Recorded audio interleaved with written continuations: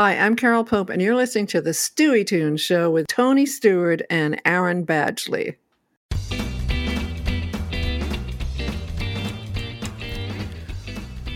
Welcome to the Stewie Tunes Show.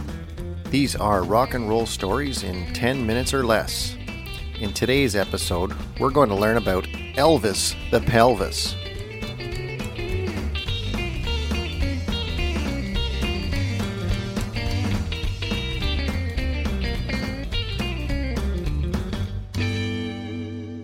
Hi, and welcome to the show. So today we're going to be talking about how Elvis Presley earned a nickname which he absolutely hated, Elvis the Pelvis.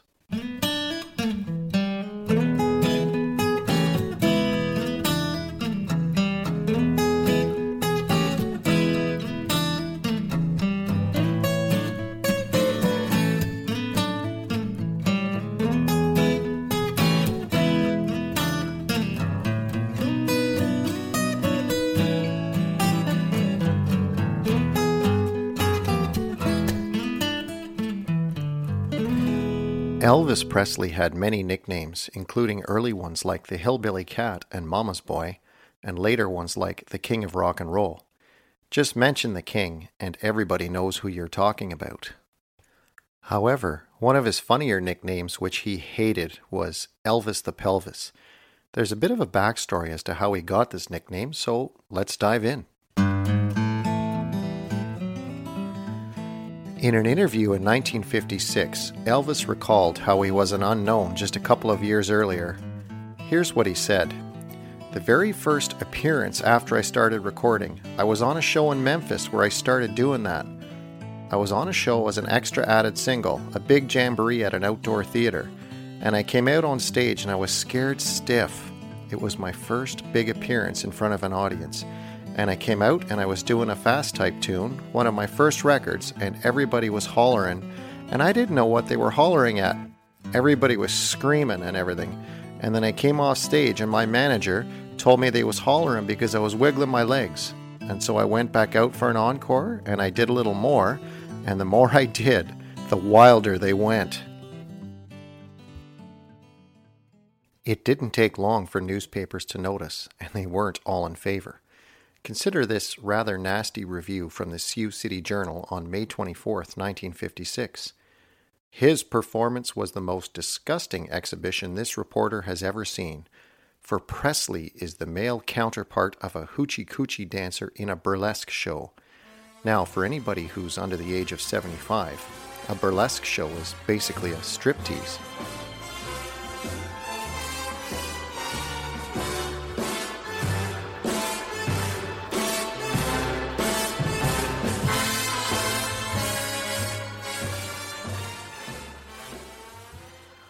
However, the nickname really stuck after his appearance on television on the Milton Berle Show on June 5, 1956.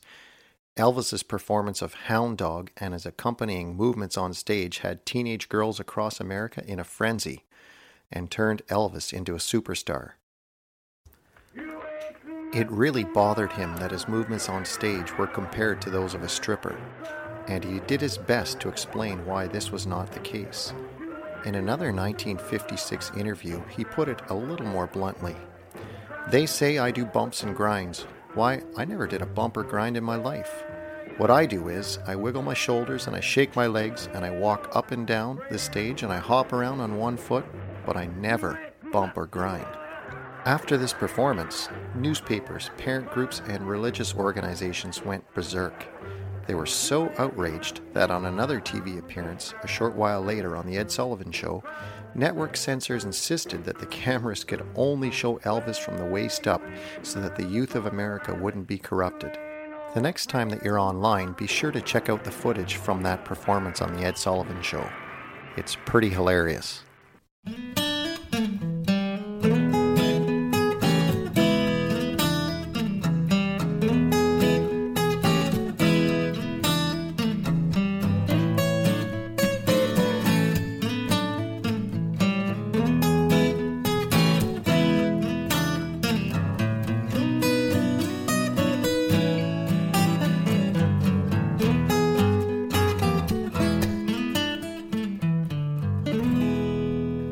The reactions to the appearance on the Milton Berle show came from all corners.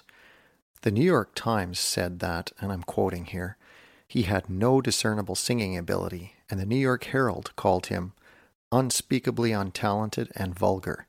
It got worse when on the Steve Allen show later that month, censors insisted that Elvis had to wear a tuxedo and they made him sing Hound Dog to a dog named Sherman. He felt humiliated by this appearance. However, despite the best efforts of the censors, the damage had already been done, and Elvis's reputation made him all the more of a hot commodity.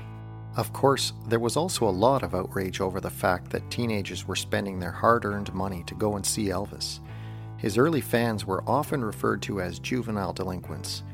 In another 1956 interview, when asked about this, he said, "They're somebody's decent kids, probably that was raised in decent homes. If they want to pay their money and come out and jump around, it's their business.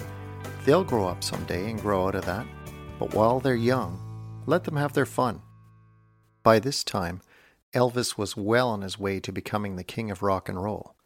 Pretty amazing for a truck driver from Tupelo, Mississippi, who only 2 years previously had walked into Sun Studios in Memphis and wanted to record a song to give his mother as a birthday present. The rest, as they say, is history. Well, that music means that's all we've got for episode 1. If you like what you're hearing, please subscribe, and I hope you'll join me in another week or two when I put out episode 2. Until then, thanks for listening, and see you next time.